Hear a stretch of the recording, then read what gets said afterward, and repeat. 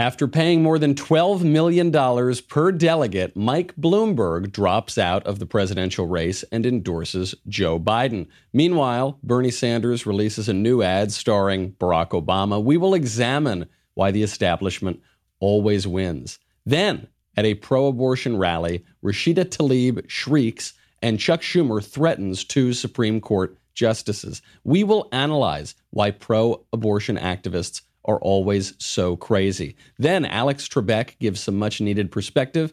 And finally, the mailbag. I'm Michael Knowles. This is The Michael Knowles Show.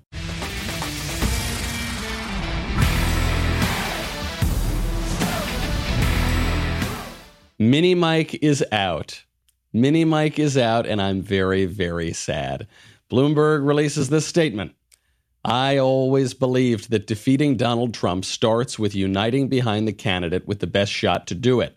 After yesterday's vote, it is clear that candidate is my friend and great American, Joe Biden. I've known Joe for a very long time. I know his decency, his honesty, his commitment to the issues that are so important to our country, including gun safety, healthcare, climate change, and good jobs. Now, if Mike Bloomberg had known that about, a few months ago, he would have been able to save $500 million. So I always thought Mike Bloomberg was a smart guy. You know, he's had this very successful career, finance media mogul, 3-term mayor of New York. But turns out he's a complete idiot because he blew $500 million when he could have just endorsed his decent, honest, wonderful, great friend, Joe Biden. Obviously, campaign, a huge waste of money. Sorry to see him go because the Trump impersonation of him was really great. It is worth pointing out, though, for people who say, oh my gosh, Mike Bloomberg just blew all this money. What a total dolt.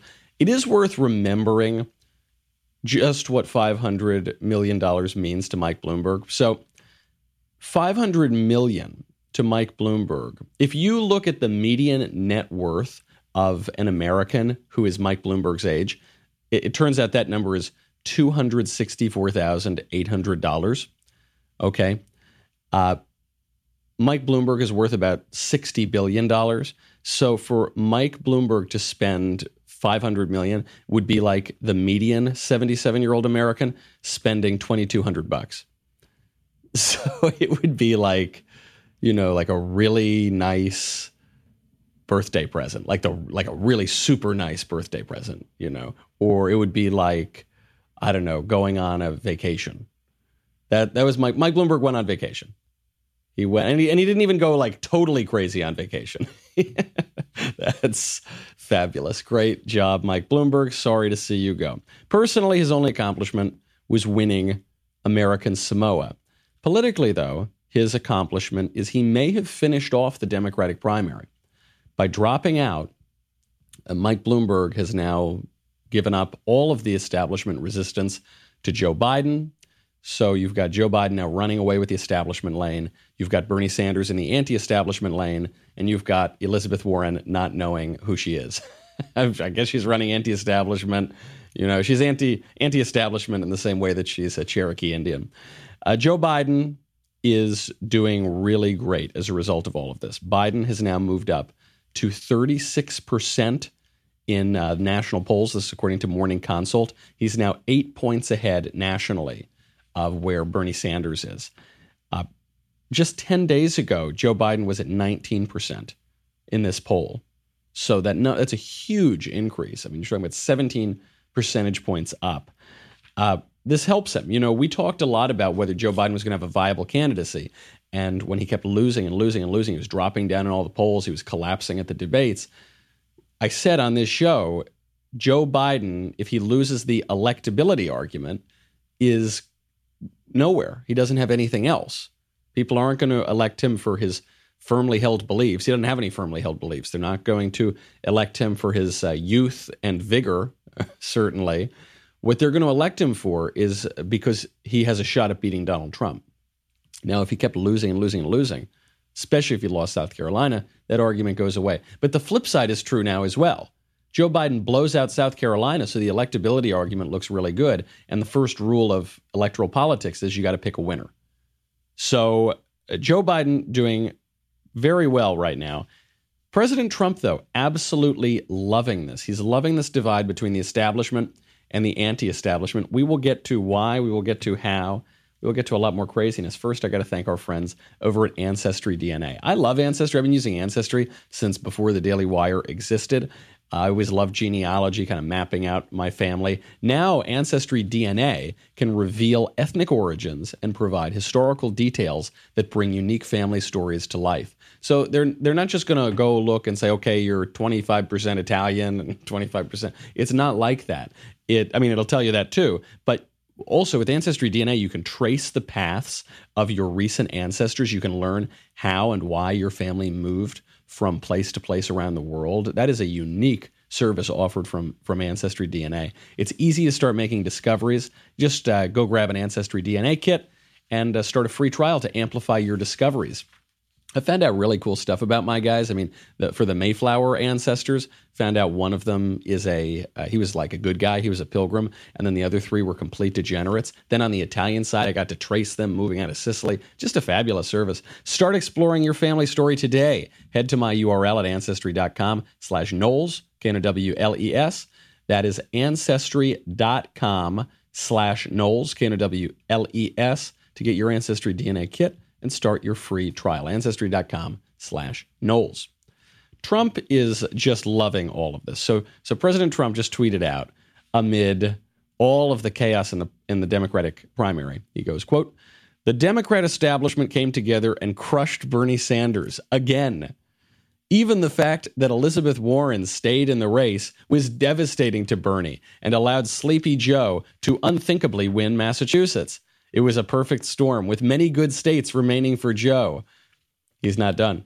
"So selfish for Elizabeth Warren to stay in the race. She has zero chance of even coming close to winning, but hurts Bernie badly. So much for their wonderful liberal friendship. Will he ever speak to her again? She cost him Massachusetts and came in third. He shouldn't."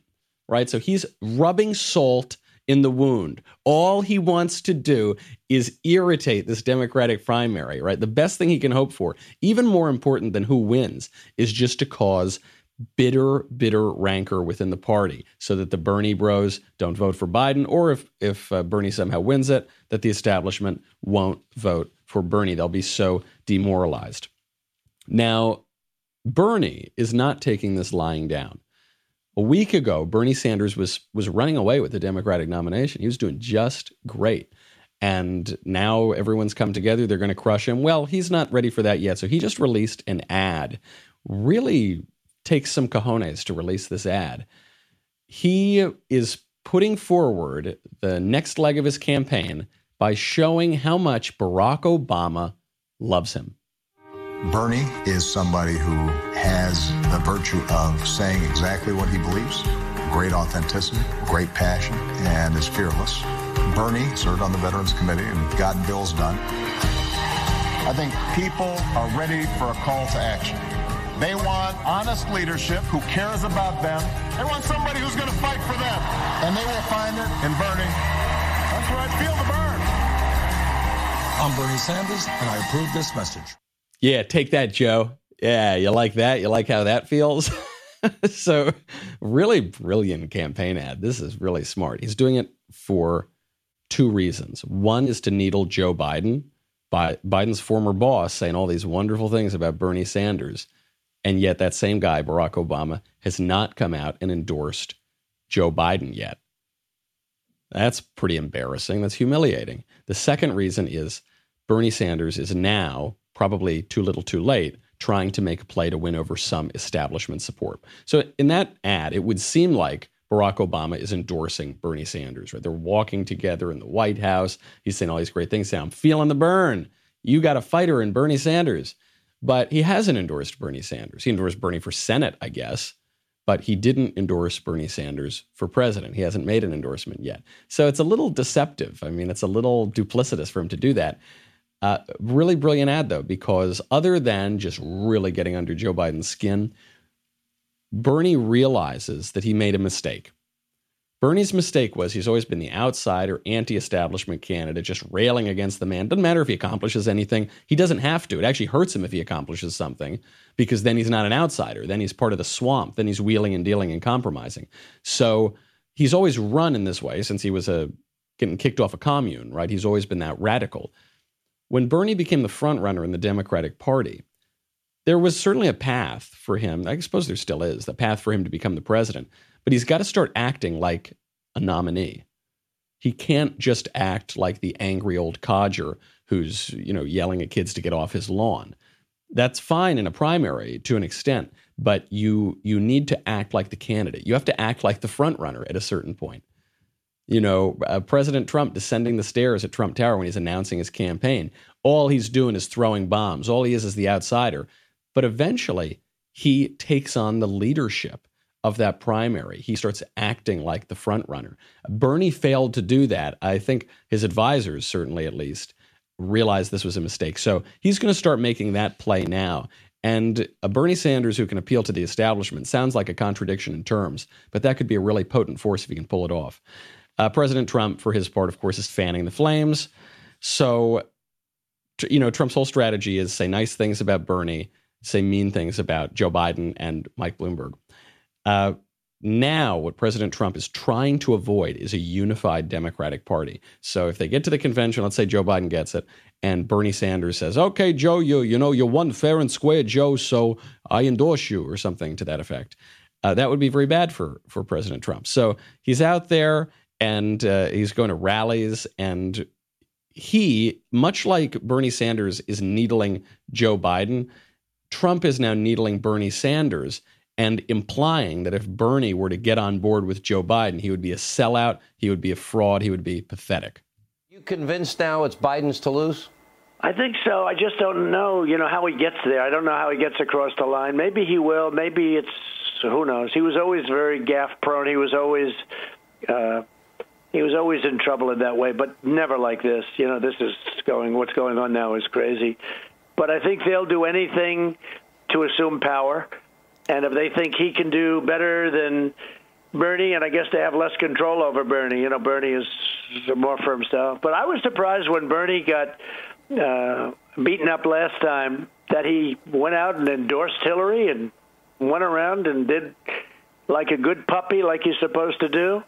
I was a little surprised at that. And even this time, he was saying about how wonderful, Joe Biden's a wonderful guy, a wonderful man. And I'm a little bit surprised by it. It's almost like I don't know if he's admitting defeat. He might be, but I watched him yesterday saying, or just a little while ago, saying very good things about sleepy Joe Biden.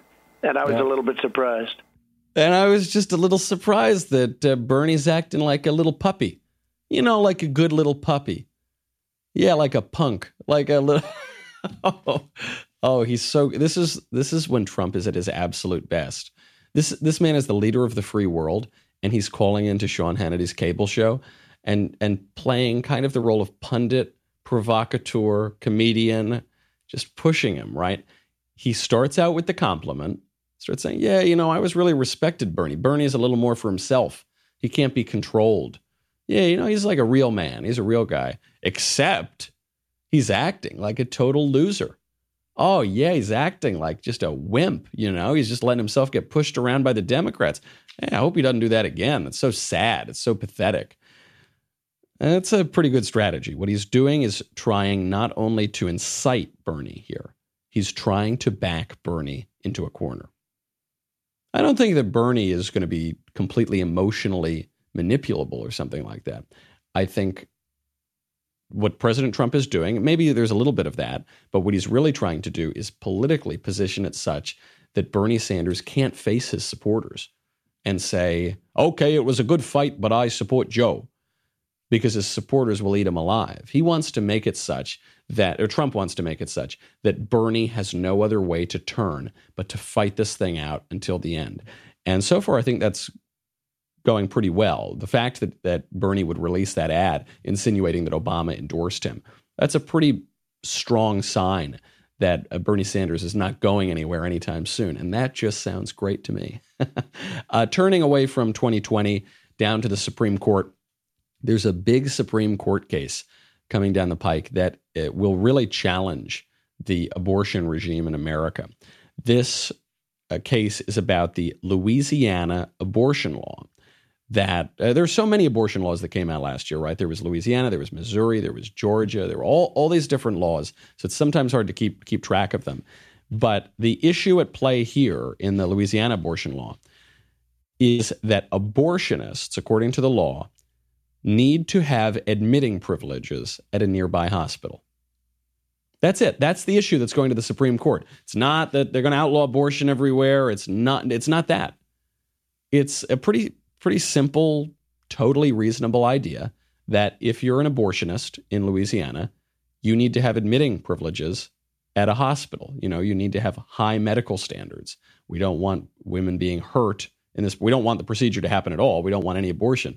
But we also don't want women to die or be hurt as a result of this. We want actual doctors doing it, not just cheap killers. So there was a rally yesterday outside the Supreme Court. We saw one of the craziest displays from the activist level all the way up to the minority leader of the U.S. Senate. And it shows you something about this issue. We will get to that in a second. First, I got to thank our friends over at Legacy Box.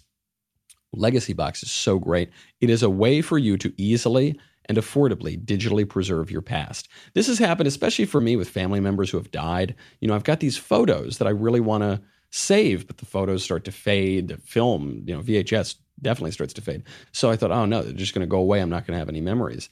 You just send them, or, a fire happens, or you move, or you lose them, whatever. You send in these photos to Legacy Box. They digitize everything for you. They share it with you. You get a thumb drive, DVD. You get it on the cloud. It's ready to watch, share, and enjoy. Such a great idea. Invest in your past. Invest in your memories and in your family. Get started preserving your past today. Go to legacybox.com/Knowles, Knowles, to get an incredible 40% off your first order. So get all those orders in there, 40% off your first order. Buy today, take advantage of this exclusive order, send it in when you're ready. Legacybox.com/Knowles, save 40% while supplies last. So we saw this pro-abortion rally to protest the case that's coming up yesterday. It was outside the Supreme Court. This woman, here's an abortion activist. This woman, listen to the tone of her voice. Listen, even beyond the arguments she's making, listen simply to how she sounds. Tells you a lot about the abortion issue. Where are the abortion providers at? Where are the future abortion providers at? Woo! Awesome. And a special shout out to where my people who had abortions. Where y'all at? Nothing about this work is going to be without us. Woo! Awesome. So, as I said, I had an abortion when I was 19. It was honestly one of the best decisions of my life. I was simply not ready to become a parent, and that's really all you need to know. Hey, lady, who are you trying to convince? Who are you trying to convince? I mean, you just see her there. She's so strained. She's so pushing this narrative out there. I'm so happy that I killed my child. What a great decision I made. I definitely don't regret that, and it hasn't really damaged my life. I mean, anybody with eyes and ears can see that this is a tortured woman. You hear it in her voice, the shrieking, the screaming, the tension in what she's saying. Of course. I mean, look, people make mistakes all the time, okay? If you make a mistake, even if it's a mistake that bad, you can regret it, ask forgiveness, move on. But these people can't. They can't get over the pride and the horror that they may have committed such an egregious act. And it's not just one or two random activists. I mean, political activists, generally, they can be sort of eccentric people, right? But it's the same sort of tone of voice. It's the same kind of shrill, angry, tense, incredible tone that you see with congressmen and with senators when they do it. Rashida Tlaib, one of the members of the Squad, goes out there, the exact same rally, same tone of voice, same ridiculous arguments. Past year, I realized, my, are they obsessed with our bodies, how we talk, how we look, what we stand for? I mean, this type of policing of our bodies is so interconnected to all the social justice movements all around the country. I represent the third poorest congressional district in the country. This issue is an economic justice issue. This issue is a racial justice issue. And let me tell you, this obsession with our bodies. You know, I in the legislature, in the Michigan legislature for 6 years, used to say to people, yo, you know what? You're so freaking obsessed with what I decide to do with my body. Maybe you shouldn't even want to have sex with me or with you or with any women. Hold on, pause it right there. I just need to correct the record before Rashida Tlaib continues. That is not something I have ever wanted to do. That is, of all the things that one could imagine doing with Rashida Tlaib, that is not one of them. So please do not accuse me of ever wanting to do that. That on the things of the list of things I want to do, just in general in the world, that is very, very far down near the bottom. She goes on. The power that we have over our bodies to push back and use that power in saying enough is enough. We won't stand by for you to commercialize, for you to profit, for you to do all the things you do to what? To make us less than in this country. Because that's what it does. So I want you to know there is more of us than them. And there it is. That's her whole argument, right? She's making all of these really stupid, slogan-y arguments. They're like bumper stickers. They don't mean anything. When she says, we want to control our bodies. No, they don't. I mean, anybody who is even somewhat honest about the abortion issue would say it's not about your body that people are concerned. It's the child's body. So it isn't that. They say it's about making us less than. No, it's about we don't think you should kill babies. That's what it's about. You can try to argue that when you say we have to be able to kill babies for equality, but at least be honest about the issue. So she puts out these slogans, and then she finally gets to her real argument, which is there's more of us than there are of them. That's not a moral argument. There's more of us than them. It's not an argument from justice, or it's not ethical at all. You're just saying that you're a mob and you're going to force your will on other people. Justice be damned. Unborn baby be damned. Who cares? You're just going to do it. This was actually the subject of my talk last night at UC Santa Cruz. I was giving a talk on when democracy goes wrong. When democracy goes wrong is when people start making arguments like this, which is there's more of us than them. That's not coherent. I mean, duh. Yeah, I guess any mob, any lynch mob in the world can go and effect their will on somebody. That doesn't make it right. You've got to argue beyond that. But Rashida Tlaib can't. Why? I don't know anything about Rashida Tlaib's past. I just know about her political ideology. And I know that she is trying to convince a lot of people, and maybe herself, of this argument that is untenable. It's indefensible. It's why she gets shrill. It's why she shrieks. It's why she makes these slogan arguments that fall flat. And it's eventually why she says, I want it. I mean, that's what that means, right? There's more of us than them. Is I want it. I'm going to do it. Me. And not very convincing to the rest of us. Then it wasn't just Rashida Tlaib. It went even higher than that to the Senate Minority Leader, Chuck Schumer, who took this argument rather than talking about his body or having sex with him, thank goodness. He talked about how he was going to threaten two justices on the Supreme Court if they permitted this restriction on abortion, if they permitted the Louisiana law, which forces abortionists to at least have admitting privileges at hospitals. Here's the crazed Schumer. I want to tell you, Gorsuch, I want to tell you, Kavanaugh, you have released the whirlwind, and you will pay the price. You won't know what hit you. You will pay the price. You won't know what hit you. So that's not just criticism of Supreme Court justices. Right now, the Democrats are trying to spin this and say, oh, he was just criticizing the Supreme Court. That's fine. That's perfectly within bounds. He wasn't doing that. He said, you won't know what hit you.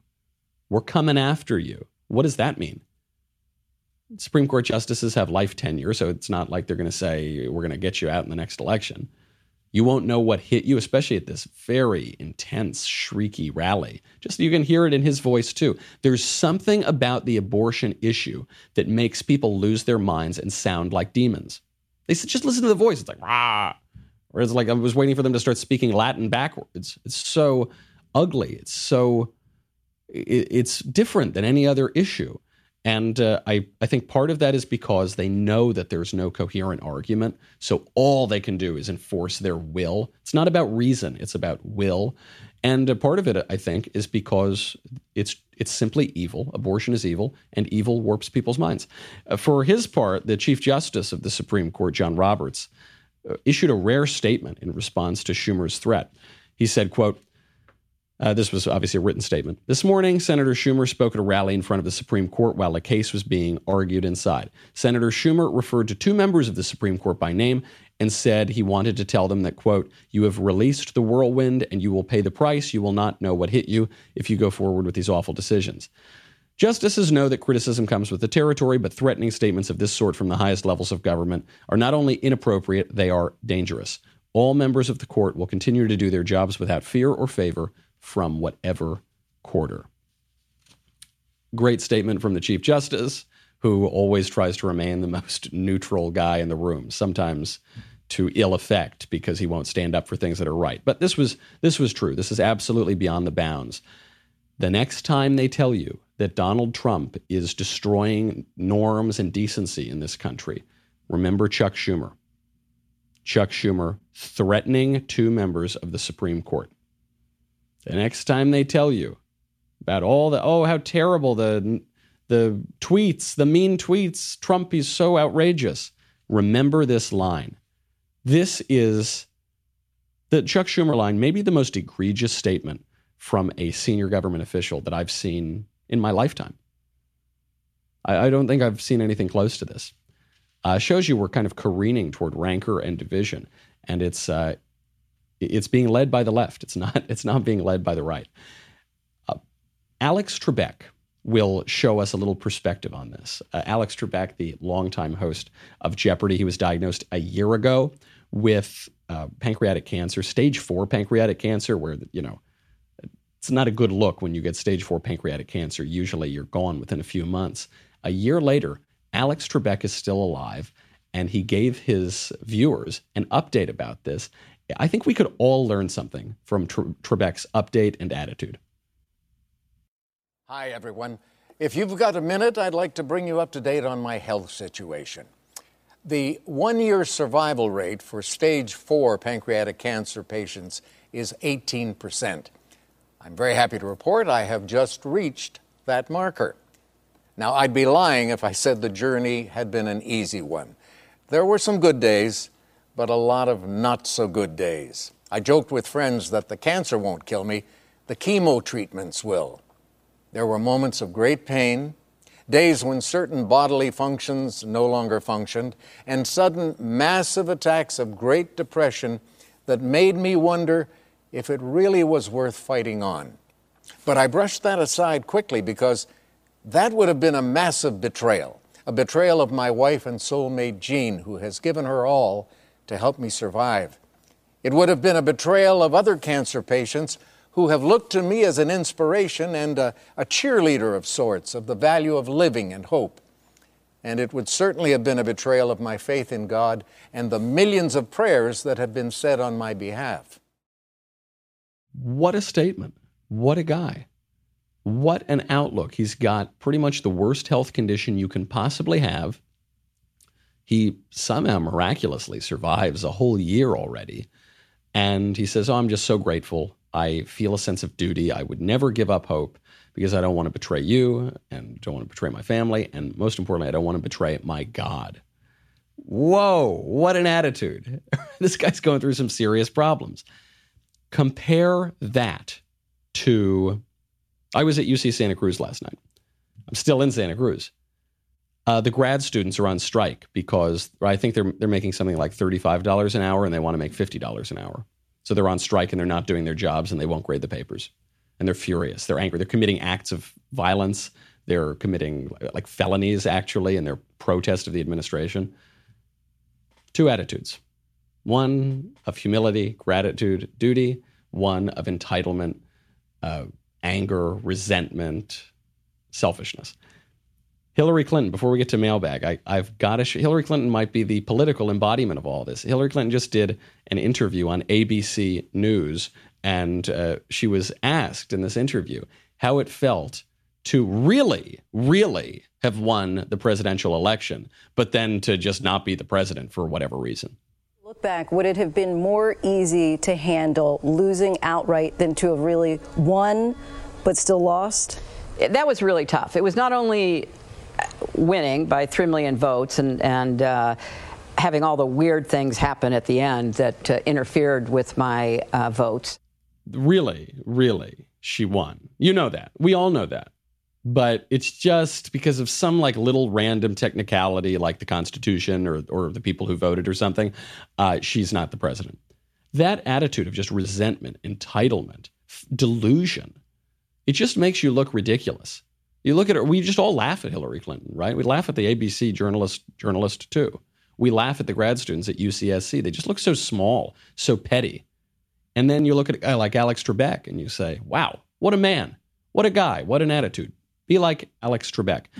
We have got to get to the mailbag. We will get to that in a second. First, I've got to say goodbye to Facebook and YouTube. And before we do that, I've got to encourage you to go get Drew Klavan's new book, The Nightmare Feast. This is the second book in the Another Kingdom trilogy. I voiced the entire Another Kingdom trilogy, both in the podcast and in the audiobooks. We're about to go into the studio to do the second book's audiobook next week. Just a tremendous trilogy. And it's one of these weird trilogies where it gets better with each book. So the first one is very good. It jumped to the top of the charts on Apple Podcasts. Then the second one is better, and the third one is best of all. And you got to read the second to read the third. Go get it right now. You can get it anywhere that excellent books are sold. It's about an out-of-luck Hollywood screenwriter who can't catch a break, walks through a door into another kingdom where there are ogres and monsters and damsels who are dying with daggers in their chest.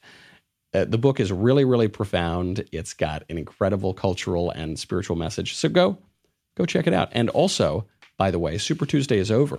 But according to Joe Biden, Super Thursday is on the way. And right now, we are offering 25% off all Daily Wire membership plans when you use coupon code NEVERSOCIALIST. This is my favorite coupon code we've had so far. It's important you remember that code, just like it's important that Joe Biden remembers the Declaration of Independence. You know, go to dailywire.com/subscribe and get the thing. You know the thing. You get everything. You get all the shows. You get to ask questions in the mailbag. You get, if you're at the All Access tier, you get to ask questions in Q&As. You get the Leftist Tears Tumblr, and you get the Daily Wire app. You get so much. 25% off Daily Wire memberships. Use the coupon code NEVERSOCIALIST for Super Thursday. Is that what Joe Biden's calling it? Super Thursday. dailywire.com/subscribe. We'll be right back.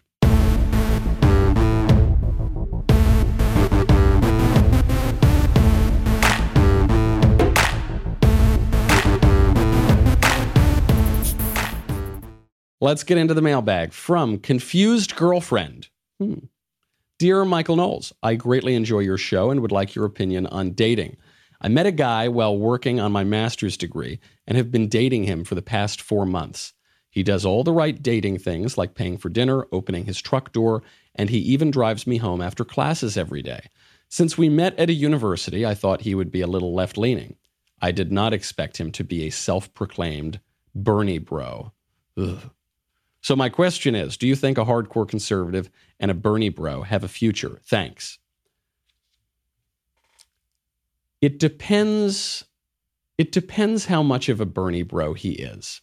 I think some people say they're Bernie bros just for the meme, just because it's kind of contrarian and they're young, and young people tend to be liberal and then they become more conservative. The reason I'm not saying just dump him outright is because he pays for dinner. Bernie Sanders wouldn't pay for dinner. Bernie Sanders would reach into your pocketbook while you were out pattering your nose.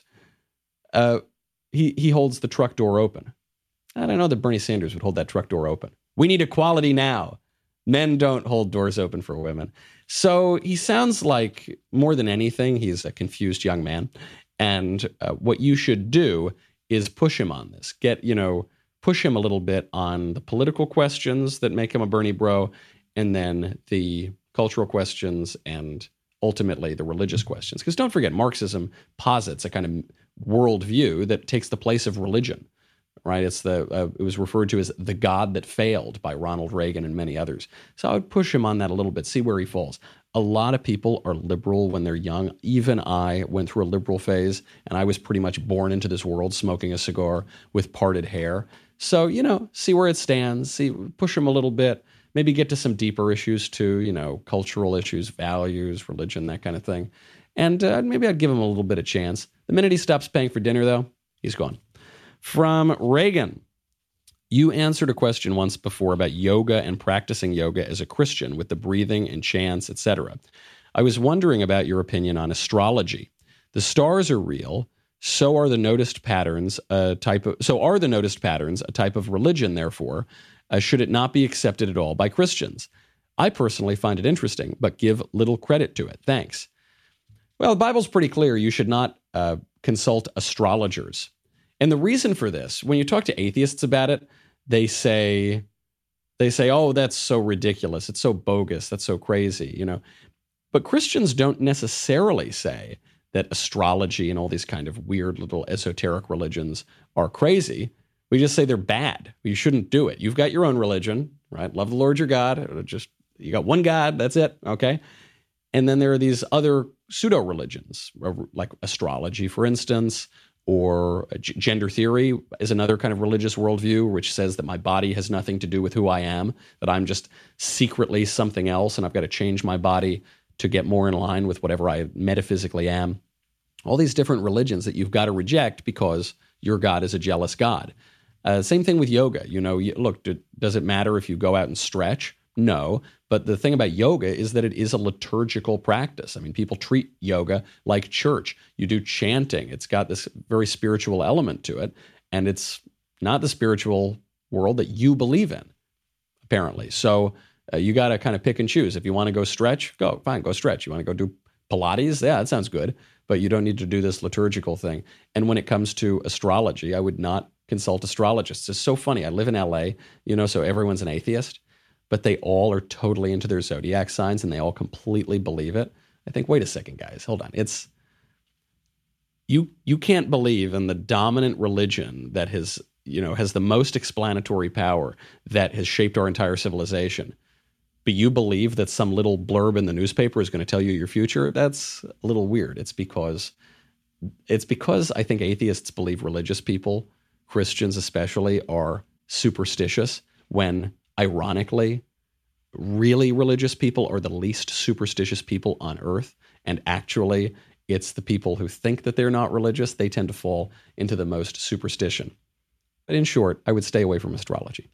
From Nick. Michael, where did this huge push for saving the cows come from? Like, why not focus on saving whales, deer, or Amy Schumer? Curious to know your thoughts. Thanks. The reason that the left now is focusing on saving the cows and you can't milk the cows more than any other issue is because the left wants it to hurt. The left wants to feel a little pain, a little penance, a little discipline.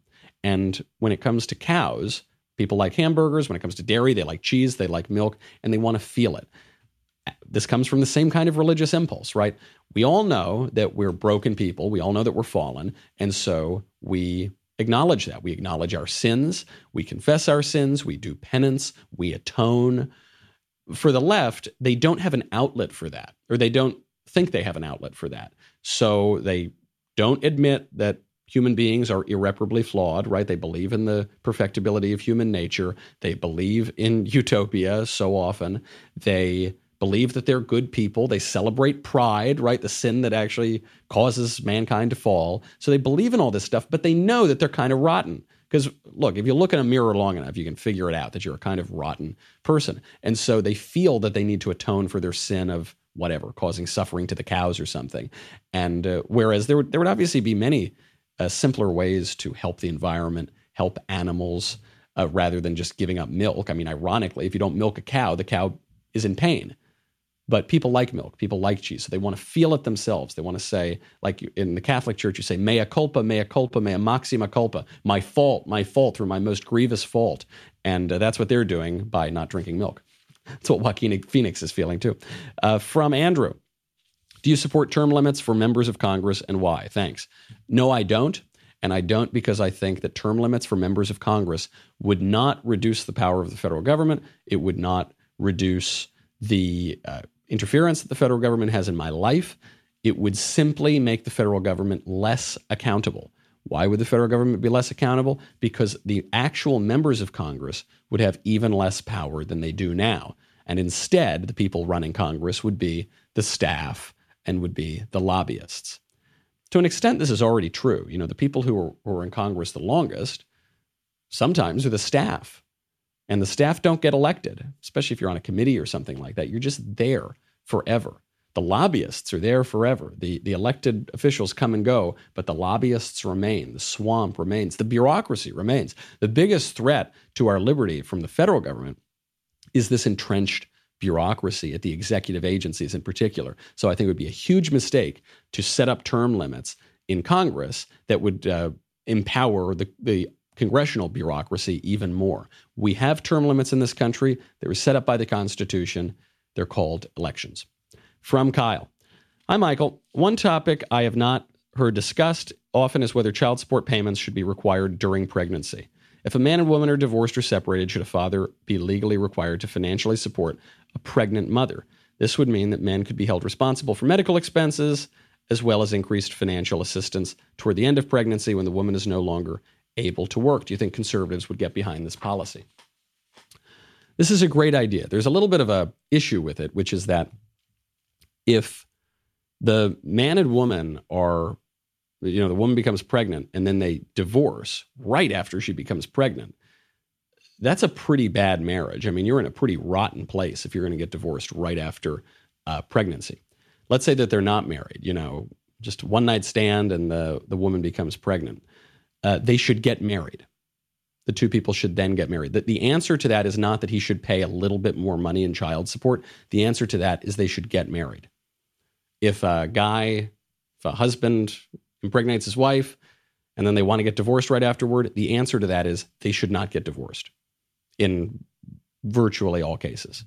Some cases you do need a separation, if you're in abuse or something like that. But virtually all cases that we really talk about that I think are being referred to here, just stay married. Okay, that would be the preference. We need to encourage marriage. We need to change laws governing the ease of divorce, laws governing family courts, for instance. Barring all of that, I think in principle, of course, it's a great idea. The woman is going to have a lot of expenses when she gets pregnant, and so the man who impregnated her, the father of the baby, should certainly pay for that. And the other reason this is a great idea is the left could accept this argument because it is feminist, I guess. It helps the woman. But the right would love this argument because, of course, then everyone would have to acknowledge that the baby is a baby even before he's born. From Ryan. Hi, Michael. Last night on Backstage, you guys were debating about how conservatism should be defined. It was suggested that conservatism should be defined by specific principles rather than general inclinations. If I have properly listened to what you've said, this is something that you disagree with. Could you explain why it is best for conservatism to be an inclination rather than a set of principles? Thank you for a great show. Yes, this is a big disagreement between the libertarian right wing and the conservative right wing or the traditionalist right wing. The libertarianism is an ideology. Okay, so you can list it on a sheet of paper. It's a manifesto. It's governed by abstract principles. It's a rationalist, modernist ideology. Conservatism is not, or at least it's not supposed to be. Conservatism, modern conservatism, comes to us from Edmund Burke, who is a great Irish Anglo philosopher. And you see this history throughout America, too. Edmund Burke was a big supporter of the American Revolution. Russell Kirk wrote a great book about this called The American Mind, where he kind of traces the evolution of conservative thought. Another great book on this is Michael Oakeshott. Michael Oakeshott, he's a great author on this. The book is Rationalism in Politics. The trouble with ideology that Michael Oakeshott describes in this essay is that ideology is just so narrow. It's so wrong. You're just sort of formalizing and abstracting and abridging just the kind of very narrowly rational truths that you can deduce from the whole wide world, from all of our tradition. That's not very conservative. That is ultimately a modernist, rationalist idea. It's not terribly different in its premises from leftism, whereas the conservative knows The world is a lot bigger than that, okay? Edmund Burke's great insight is that we're not just about these rationalist values that we're going to abstract and we think they're floating in the air, that actually the conservative worldview relies a lot on providence, a lot on tradition, the received wisdom of the ages, humility before the tradition, before our ancestors. We've inherited something here, okay? We have a cultural inheritance. We have a family. We're not born into the world as just abstract atoms floating around, but we're actually conserving something. And I think that that version of conservatism, that it's an inclination rather than just some ideology, is much more coherent, much more sustainable. The early conservative philosopher, Edmund Burke, was an aesthetic philosopher. He was a philosopher about beauty. You know, conservatives, unlike shrieking Rashida Tlaib, we enjoy things. Conservatives tend to be a little happier, a little more at peace in the world, right? Of course we are. We want to conserve what we've got. Whereas the left, they don't like what they see. They're always kind of angry. They're always sort of negative, right? They just want to move past this. Everything bothers them. And I fear when right-wingers adopt this ideological view that conservatism, capital C, with a trademark over the M, is just 5 bullet points on a manifesto. I find they kind of take on the same aspect as the left, the same premises as the left. And that's a losing, even if it were preferable, it's a losing bet because the left is always going to be better at being leftist than we are. All right, that's our show. I'm Michael Knowles. This is The Michael Knowles Show. I'm going to be filling in on the Ben Shapiro radio show today, so tune in there. Otherwise, see you on Monday.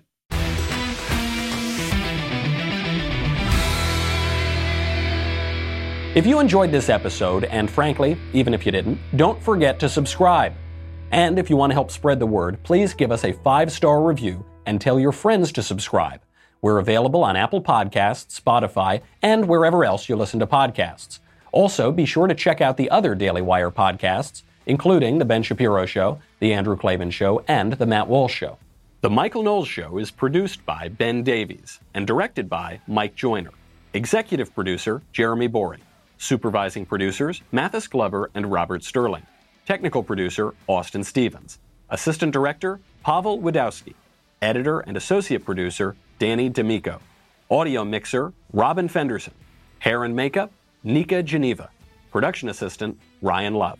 The Michael Knowles Show is a Daily Wire production. Copyright Daily Wire 2020. You know, the Matt Walsh Show, it's not just another show about politics. I think there are enough of those already out there. We talk about culture because culture drives politics and it drives everything else. So my main focuses are life, family, faith. Those are fundamental, and that's what this show is about. I hope you'll give it a listen.